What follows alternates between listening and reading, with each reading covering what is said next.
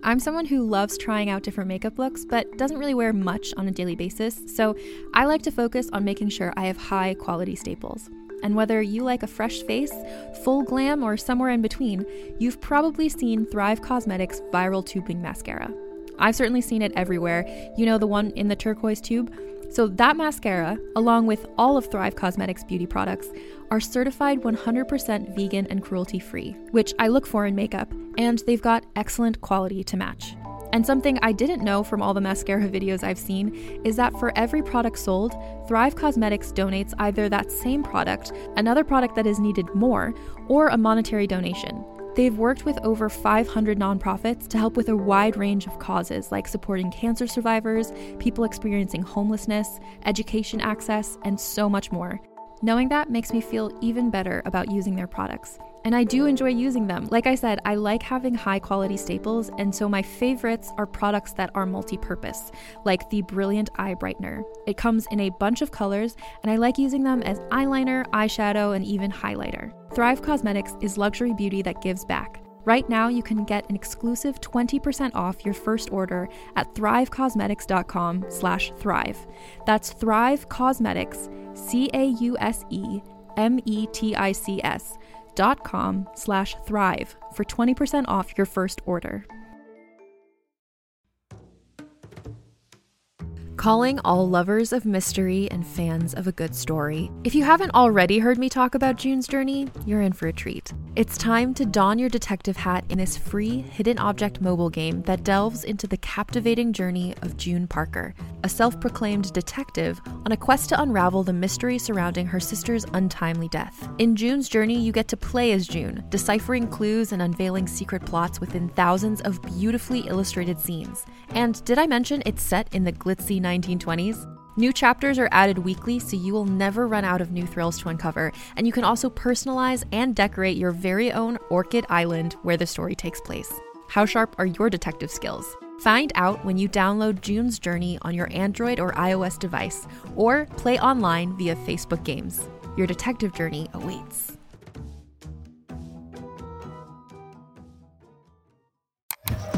Welcome. You've got digital folklore. Hello and welcome to the After the Episode that happens after episode 9 of Digital Folklore Season 2, episode 9. We are doing the after episode about that episode. So with me is, of course, Mason Amadeus, who was the person who tortured himself putting this episode together. Yeah, I'm about to have an episode. Exactly. And that episode was called Unwrapping Our Presents, which should be a hint to people about what some of the torture was. Yeah, so, I mean, the reason that name doesn't hit now, but would have hit if we had landed it on time, is that this episode is supposed to come out on Christmas Day. Because, spoilers, obviously, if you haven't listened to the episode, don't listen to this. We've gotten back to the point in the first episode of this season where the van is sailing off the cliff on Christmas Day, as mentioned by Perry. And we had this neat little plan of when episodes would come out, and this one was supposed to land on Christmas Day. So there was a cute little real-world tie-in, but... Yeah, and presents, for those who are listening that haven't read the title, is not TS. It is presents, as in SE. Presents. I don't even know how to explain that. Our persona's presence within the real world. And honestly, I'm most bummed about the title not landing, because this is the pun title I was the proudest of, because it's our reality is unwrapping. Our presence in this reality is unwrapping. And it was going to come out on Christmas. Boo-hoo. We still got to use a homophone, right? Yes, exactly. Yeah. And yeah, this one was a real doozy to put together. You mentioned, and again, for those who have not yet listened to episode 9, you do want to go back and do that, because there's probably going to be major spoilers in what we're talking about, because this is the penultimate episode of the season. That's where a lot of this stuff happens that sets up the final predicament that we are going to find ourselves in as we close out the season. Yeah, this is that tip of that chart when you're looking at like a narrative plot, right? Yes. And then, it was a real adventure to get this one to come out. Todd, I think, actually heard about what was happening. I have some statistics. I think Todd wounded you. Yeah, I think so. I had 17 blue screen of death full computer crashes trying to put this episode together.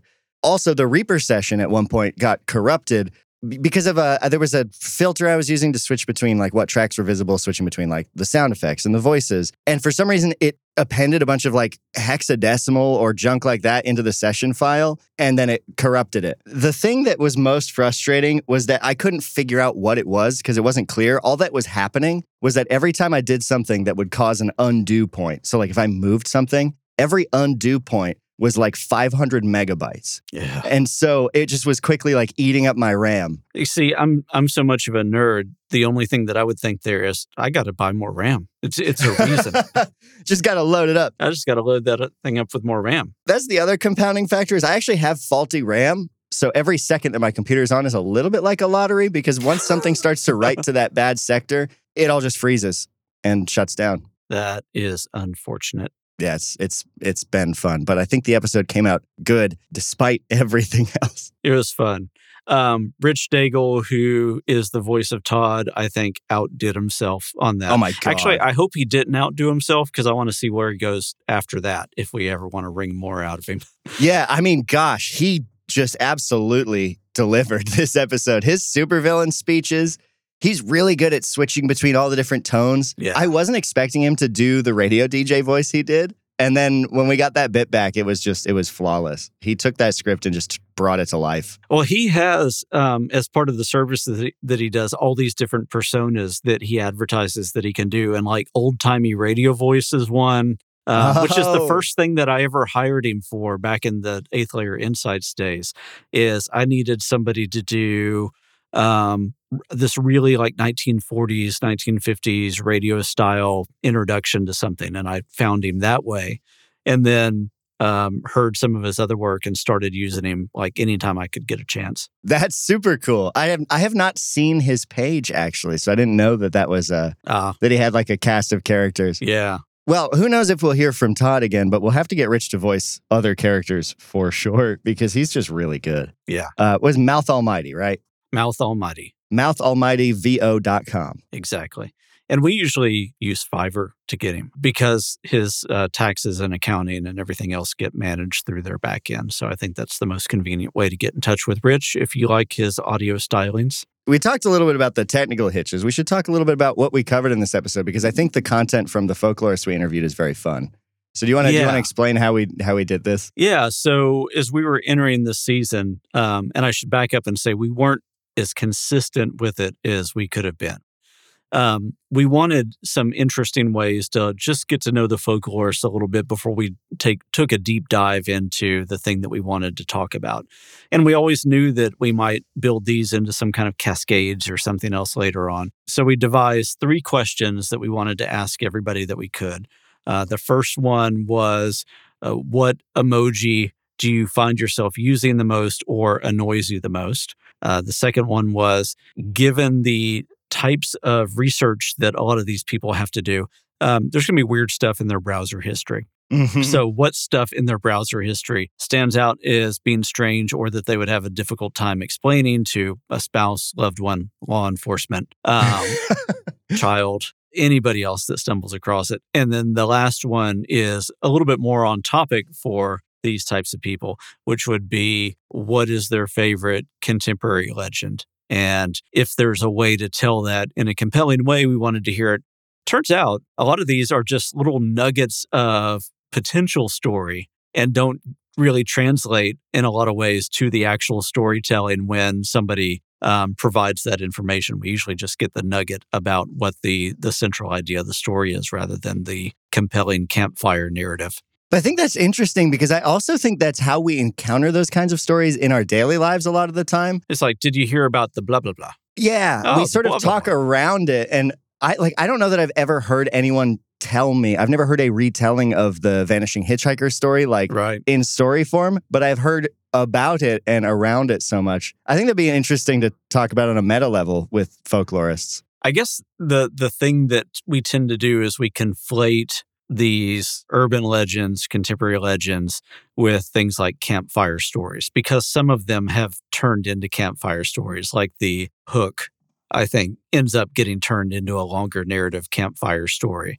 The killer in the back seat gets turned into something like that. The person is inside the house type of thing gets turned into that. So I think that in my mind, when I first built that as one of our questions, I kind of had those in my head a little bit more Right. than some of the fun things that we tend to talk about with the folklorists, because of course the things that are overdone and overblown that have turned into society's campfire stories, they're going to be a basis for conversation, but they may not be the most interesting thing to somebody that spends all their time studying these. Right. And like retelling a story is a whole lot of pressure too to put It's a on different someone at the skill start of level. an interview. Yeah. It's a different skill. Totally. Also, I just have to say that as you were giving examples, I really wanted to say the hash-slinging slasher, and then it took me until just now to realize that was from SpongeBob and isn't actually a piece of folklore.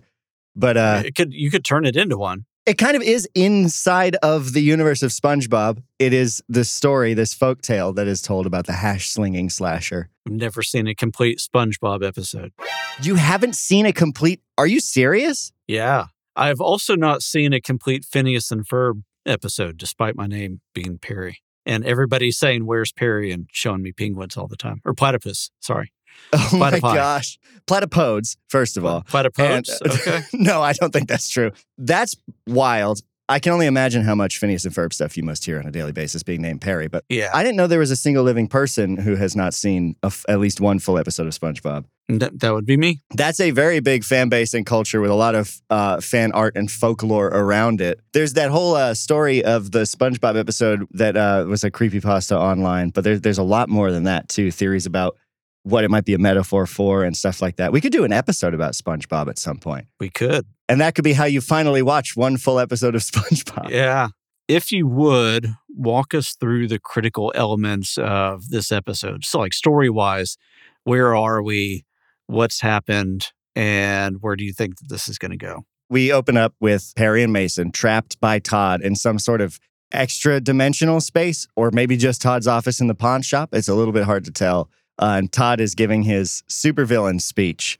His speech is cut short with a weird knocking outside of the walls. Todd sort of pauses the supernatural frame for a moment to call out and see what's going on when we hear a very old and very problematic meme from outside, the "I'm a fire in my laser, shoop-de-whoop" meme, which that joke, I don't know, that one was really for me, and I hope for other people, but like Perry and Mason and Digby escape, clambering into the Volkswagen and speeding off down the road.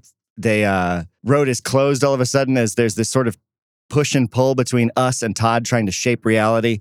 And ultimately, it ends up with us driving off of the side of the cliff, just like we opened the season, as we're going up to Mark's Wizard Tower. Yeah. Which the reason for going up to Mark's Wizard Tower I thought was kind of funny in that, like, oh, the world works like The Secret, so Mark will be an actual wizard. Right. Yeah. If we just kind of believe hard enough as we're getting there, Mark will become the wizard that we need him to be. There's a part of me that wishes we had gone through with that and like gone up to have Mark cast a spell or whatever.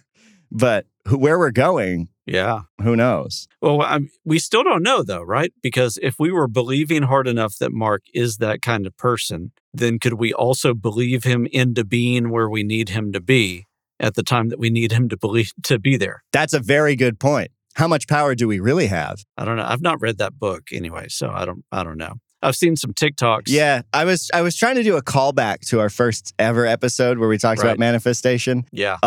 And I think you did. I think you ad-libbed a line in there about like manifestation. Remember the first episode? Right. Was that in there? Yeah, I think that was in there. We also mentioned, I think in one of the ad-libs, the tulpa. So I don't think that ended up in there, but I do believe manifestation and episode 1 mentioned got put there. I nipped a lot of little things out of it here and there for pacing. We had to keep pacing, yeah. Yeah, there's some really good lines, unfortunately, that we had to lose inside of Todd's monologue and stuff like that. This one was a weird one to sound design because there's so much going on, there's so much movement, and it's all weird, right? Like, there's a moment that I hope nobody noticed until I say it now, which is when, right after Digby rescues us running to the van doesn't really make sense. How did we, he was having Dada December. We didn't pass through any people. There was no crowds. But if we had dragged that scene out and had, crowds and people and us trying to maneuver through them, right, it would have just been weird and muddy in an audio medium. Well, see, I kind of assumed that it was several hours later and everybody was gone.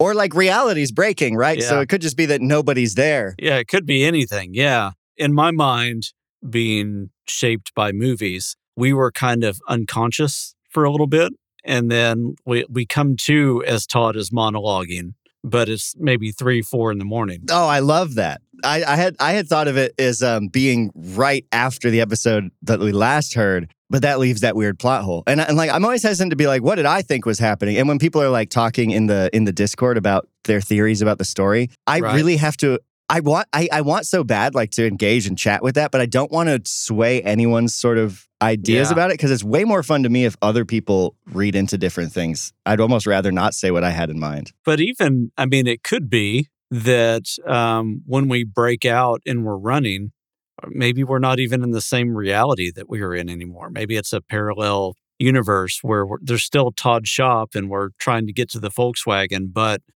December didn't happen, all this other stuff didn't happen, or something otherly is going on. So that is kind of what my headcanon was, that the Shoop-de-Whoop laser broke a big chunk of Todd's reality, and so we were just basically running out of a blown-up building to the car.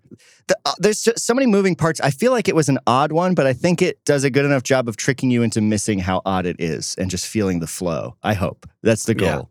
Yeah, exactly. Yeah, I thought it flowed really, really well and was fun to listen to from a sound design perspective. And it just, a lot of it felt like some good payoffs where you get to hear Todd be who Todd really is. You also, I mean, he's kind of sullen. He almost wanted to make friends, right? Right. But it's sort of like, he's very abusive, right? Because he's like, why did I do this? Because I like you. Like, we didn't consent to being pulled into a pocket universe and having our entire lives uprooted. Does anybody really? No. I mean, you can't. That's a thing an evil big bad guy would do. But then you feel bad for Todd, right? Because he's like, I tried so hard to do all these things for you. And I actually think that makes him kind of more scary as a villain. Well, for anybody that's kind of older generation, it reminds me of like the movie Fatal Attraction, where there's this person who, from all appearances, really loves this guy. He was her mistress and he's married, but she's like super, super obsessed with him. To the point where she just starts doing really, really horrible things to get his attention. Oh. And it reminds me of that. It's this like, I love you so much. I like you so much. I'm going to go to these huge extremes to prove it. Look how much I've sacrificed. I'm going to boil your child's rabbit type of thing. Right. Look at all the things I've done for you that you didn't ask for me to do and actually don't want. Well, and there's this line in that's just where she says, I will not be ignored. Dang, I wish I had seen that because that would have been a great little reference to throw in, having Todd say, I will not be ignored. Probably when he's on the radio. You think you can just drive away from us? Oh, yeah. I want to know what people think Todd is. I don't want to say what I think Todd is, but I want to know what people think Todd is. It's got to be something eldritch. I almost said, I've been watching a lot of YouTube lately. I almost said, comment down below, like and subscribe. Tell me what you think Todd is. Comment on Spotify Q&A. Yes, comment on Spotify Q&A. Or in Discord. I think we have some listener shout-outs, some things to cover. Yeah.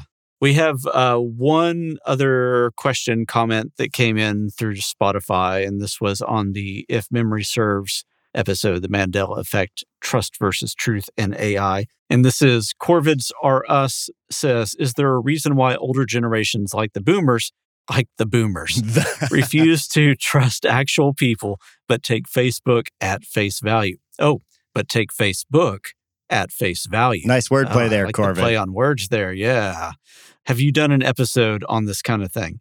Not specifically, right? Yeah. But we have mentioned it a few times, so it continues to come up. Yeah, it's come up tangentially, like different generations' relationships with the internet, like how the boomers, which I feel like the boomers. This question has given me carte blanche to say that for this segment. The boomers were the ones telling us to not trust anyone online, that everyone's fake and lying. And now the boomers are the ones falling for the Facebook scams and stuff. It's interesting. It's kind of like how when we talked to, was it Dr. Christina Downs, who told us that Gen Z kids have a very different relationship with the internet where they're not as tech savvy on the whole as we would have expected? Yeah, I think we've heard that echoed through a few people that have done this kind of research. Yeah, that there's not as much tech savviness and that this feeling that the internet is just an extension of real life. Yeah. I think it'd be interesting to explore older people's relationships with technology and the internet because it's not a niche thing anymore, and so everyone has had to adapt.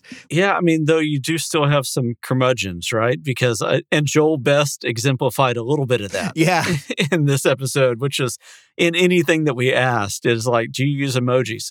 I've got no use for those. Right, I'm not on social media because I have a life.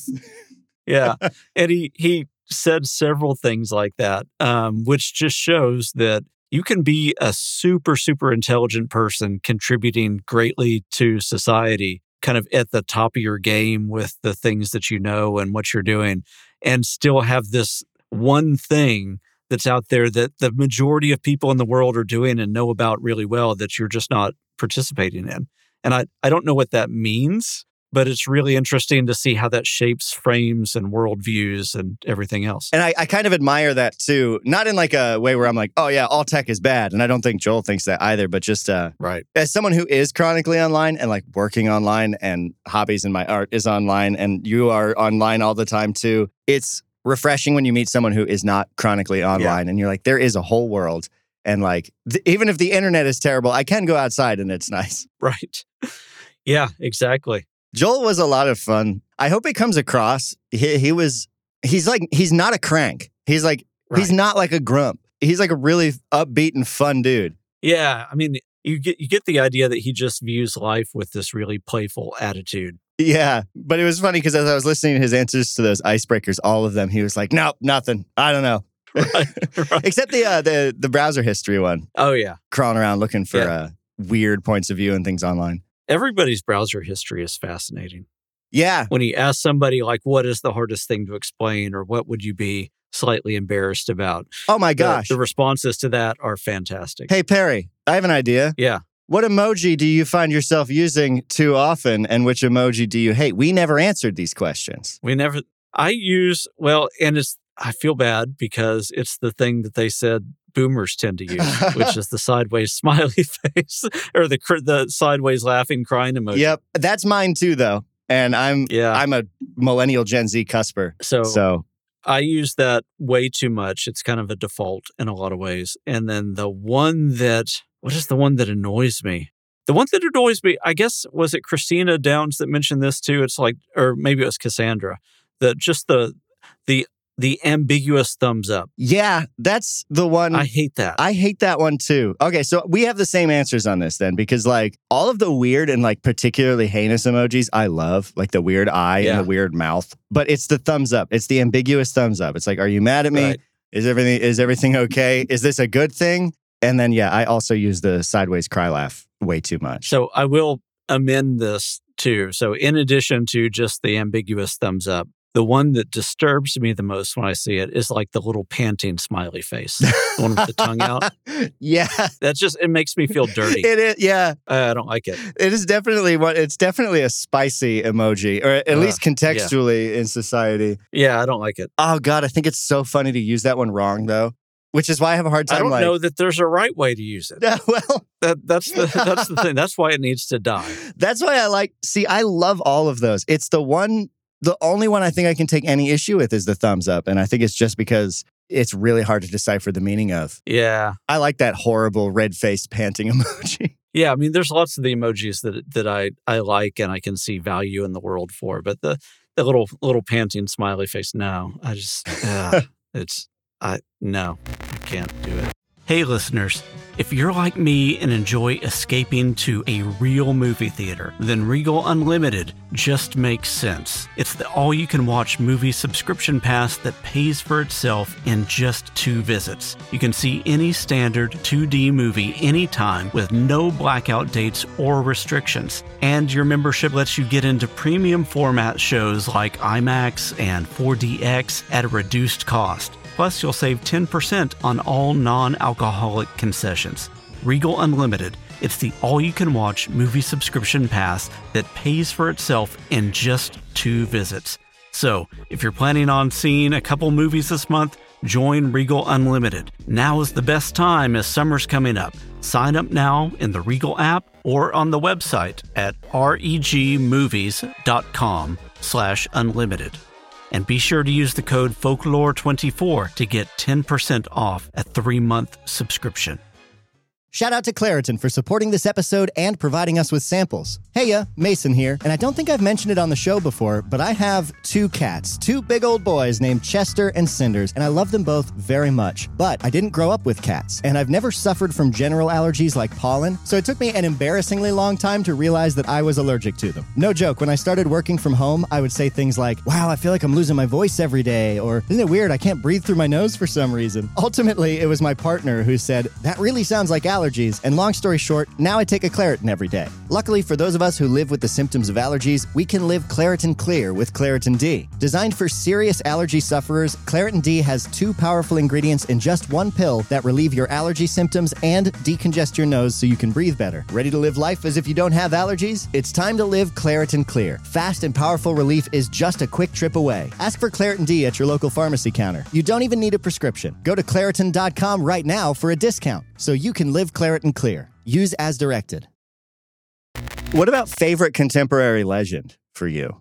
Oh, geez. I would have to think about that. I don't know why I've not thought about our own questions. I know, I haven't either. And it just occurred to me that this would be a good spot for us to answer them. I'm having a hard time with the favorite contemporary legend as well. I mean, for me, and maybe it's because it's in my head because it was in the, it was a diagram within the program for the ISCOR meeting, International Society for Contemporary Legend Research meeting a couple years ago. They had a picture of the cat in the microwave, or maybe it was a dog in the microwave. That one, I think, is one of my favorite ones. Cat in the microwave, a dog in the microwave? Yeah, I forget which animal it was, but the little animal in the microwave. I don't know what that is. It's the one where somebody's dog or cat gets wet or needs to get cleaned off. Oh, no. And somebody pops it in the microwave. Yeah. Oh, no. It explodes. Oh, I hate that. I hate that a lot. And I think that's why I love it so much is when you really think about it. It's kind of it's like the the babysitter one where they accidentally put the turkey in the baby's crib and the baby in the oven. Yeah. Yeah. The microwave one though is just that I want to throw up and cry. That's Fluffy got wet. We're gonna have to dry Fluffy off. No. And the Wasn't there was like a myth that went around recently about microwaving something improperly. It was like your phone or something. People were saying it was a way to fix a problem with a device. Oh, it's kind of like the which really does work if your phone gets all wet, put it in rice. But it was probably something like that. If something happens, do this. You put this big chunk of metal in your microwave. Yeah, it was something like that. Also, the way I thought you were about to say, well, it works if your phone's wet. Put the phone in the microwave. No, don't do that. Yeah, please don't. I don't think I have a favorite contemporary legend. I'll come back to me on the contemporary legend bit. Okay. What thing in your browser history would be hardest to explain? I mean, over the past few weeks, it's all been AI and like Apple Vision Pro and creating digital twins and stuff like that. So I don't think any of that is embarrassing. So I bought PregnantSonic.com. So that okay, you win. So I have that right now. It points to the Patreon of one of my friends' podcasts, Hannah Wright. Also, I believe fan of the show, Hannah Wright, who does the show In Between, which I'm on this most recent season of as Larkin. It's a really fun show. She does not want PregnantSonic.com to point to the Patreon for that show, but it does. But I mean, how often do people just randomly go to PregnantSonic.com? I should check the web stats because I'm not sure, and I don't know what to do with it in the long run. I mean, you could SEO the heck out of that and use some AdWords. Yeah, I'm open to suggestions of what to do with Pregnant Sonic in the long run. Ooh. But I had to buy that URL. We should get a blip billboards ad for it. Yes, we should. Man, what would be embarrassing? So the thing with me is anytime I think I'm going to an embarrassing URL or about to do some kind of search that I would rather not be in my search history, I immediately go to an incognito window. Oh, okay. So it's not there. But I guess you'd say if somebody subpoenaed my history from my ISP and it wasn't being properly protected by private relay or VPN, what might they find? Yeah. I mean, it would probably be some weird stuff with like Loeb and looking at urban legend and AI horror stuff and just some of the results of that had like dismembered children in it. Oh, right. Because there's all that horrible AI. Yeah. But I mean, that's not a fun thing to think about. No. I mean, the question itself doesn't necessarily lend itself. Yeah. I feel like it's like programmers, writers, and folklorists have the weirdest search history, right? Programmer search history is like how to kill child because of child processes. Oh, yeah. Child process. Yeah. So I think that's us answering those questions. So maybe on the Patreon side, since we talked about how great Rich was in this, and I think that he had some fun bits, I'm wondering if there's value in just posting Rich's raw audio from this to Patreon. You know, he did do it in 2 complete consecutive single takes with only a couple of alts here and there. It might be. It's very fun to listen through his whole performance. Especially that last bit where he's just like devolving. Yeah. And halfway from there and halfway from there. So he goes through it in its entirety twice. I used a lot of each, splicing them together. Yeah. And it really wasn't hard to do. The hardest thing about it was trying to choose which one to use because they were both really good takes. The second one was way darker than the first. Yeah. And it was fun because I in that very first scene, there's a fair split between the first take and the second take because I wanted it to keep that dynamism of like, he's very big and excited. Like a yo-yo type of thing. Yeah. And then he's getting down real close. Like, and then people would also get to hear Rich's voice doing some of that stuff without as much processing on it. So, yeah. Because you straight had him sounding like an interdimensional demon, which was amazing. I'm glad you liked it. The effect on his voice is actually really simple, and it's one I really love. It's like a technique that I don't remember how I started doing it. I think I was just messing around and played with it. But basically,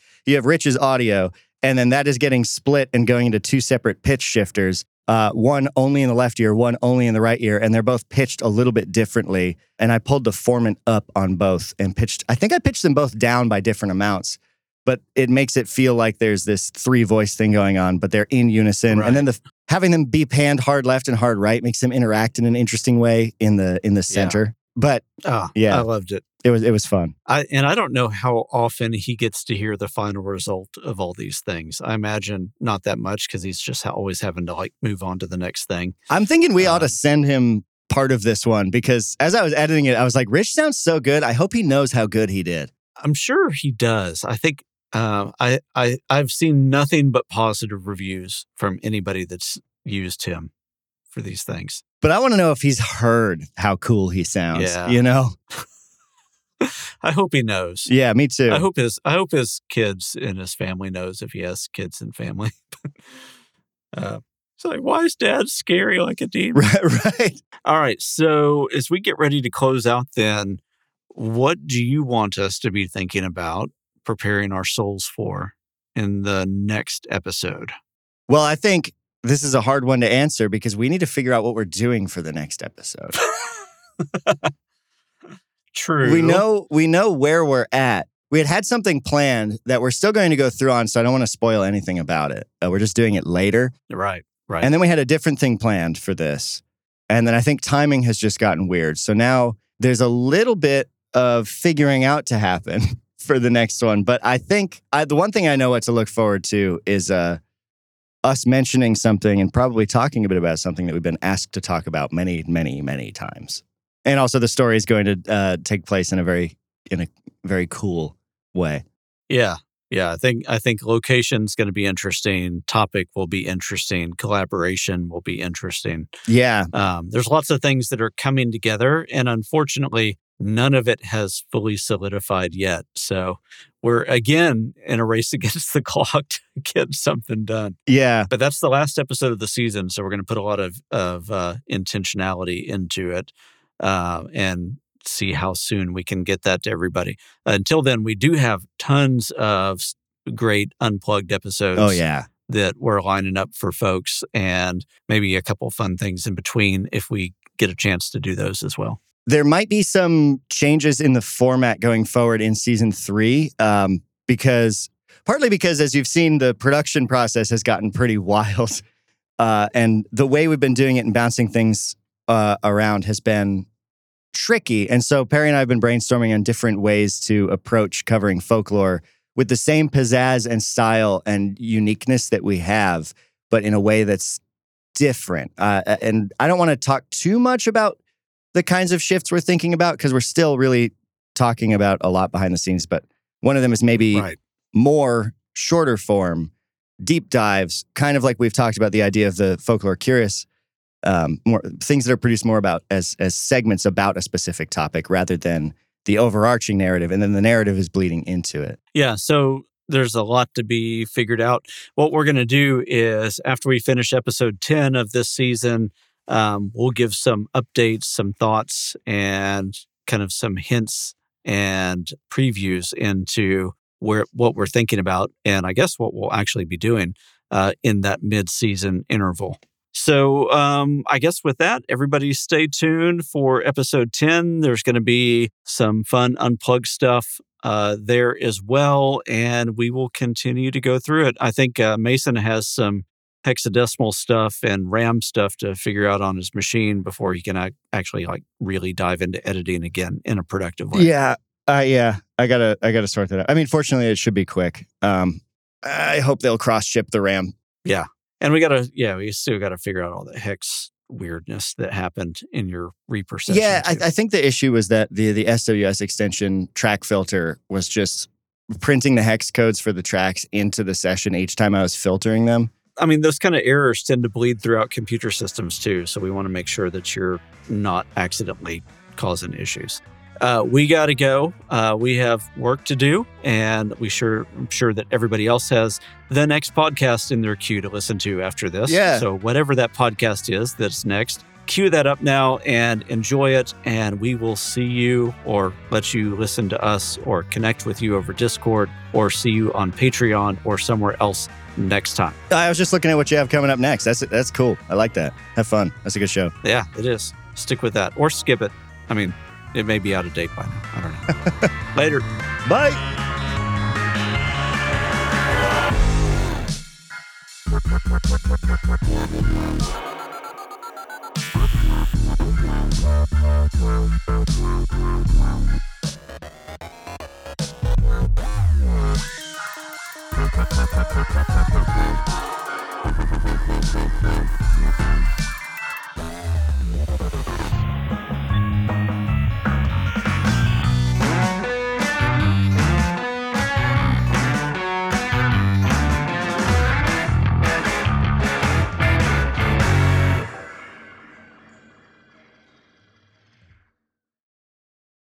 Hey there, it's Rachel Ballinger, and I am extremely excited to invite you to Rachel Uncensored. It's my podcast where I sit down and get real with my friends and celebrity guests, where we talk about all sorts of topics. And sometimes we might be under the influence when we do so. We cover things from personal stories to hot button issues. And it's the only place on the internet you can find an uncensored version of me. It's a side of me that you might not have seen before because it's not the most family or brand friendly. But don't worry, I'm still sort of slightly a decent human being. If you're intrigued, then make sure you check it out. New episodes drop every Wednesday. You can find it on Apple Podcasts, Spotify, or wherever you listen to podcasts.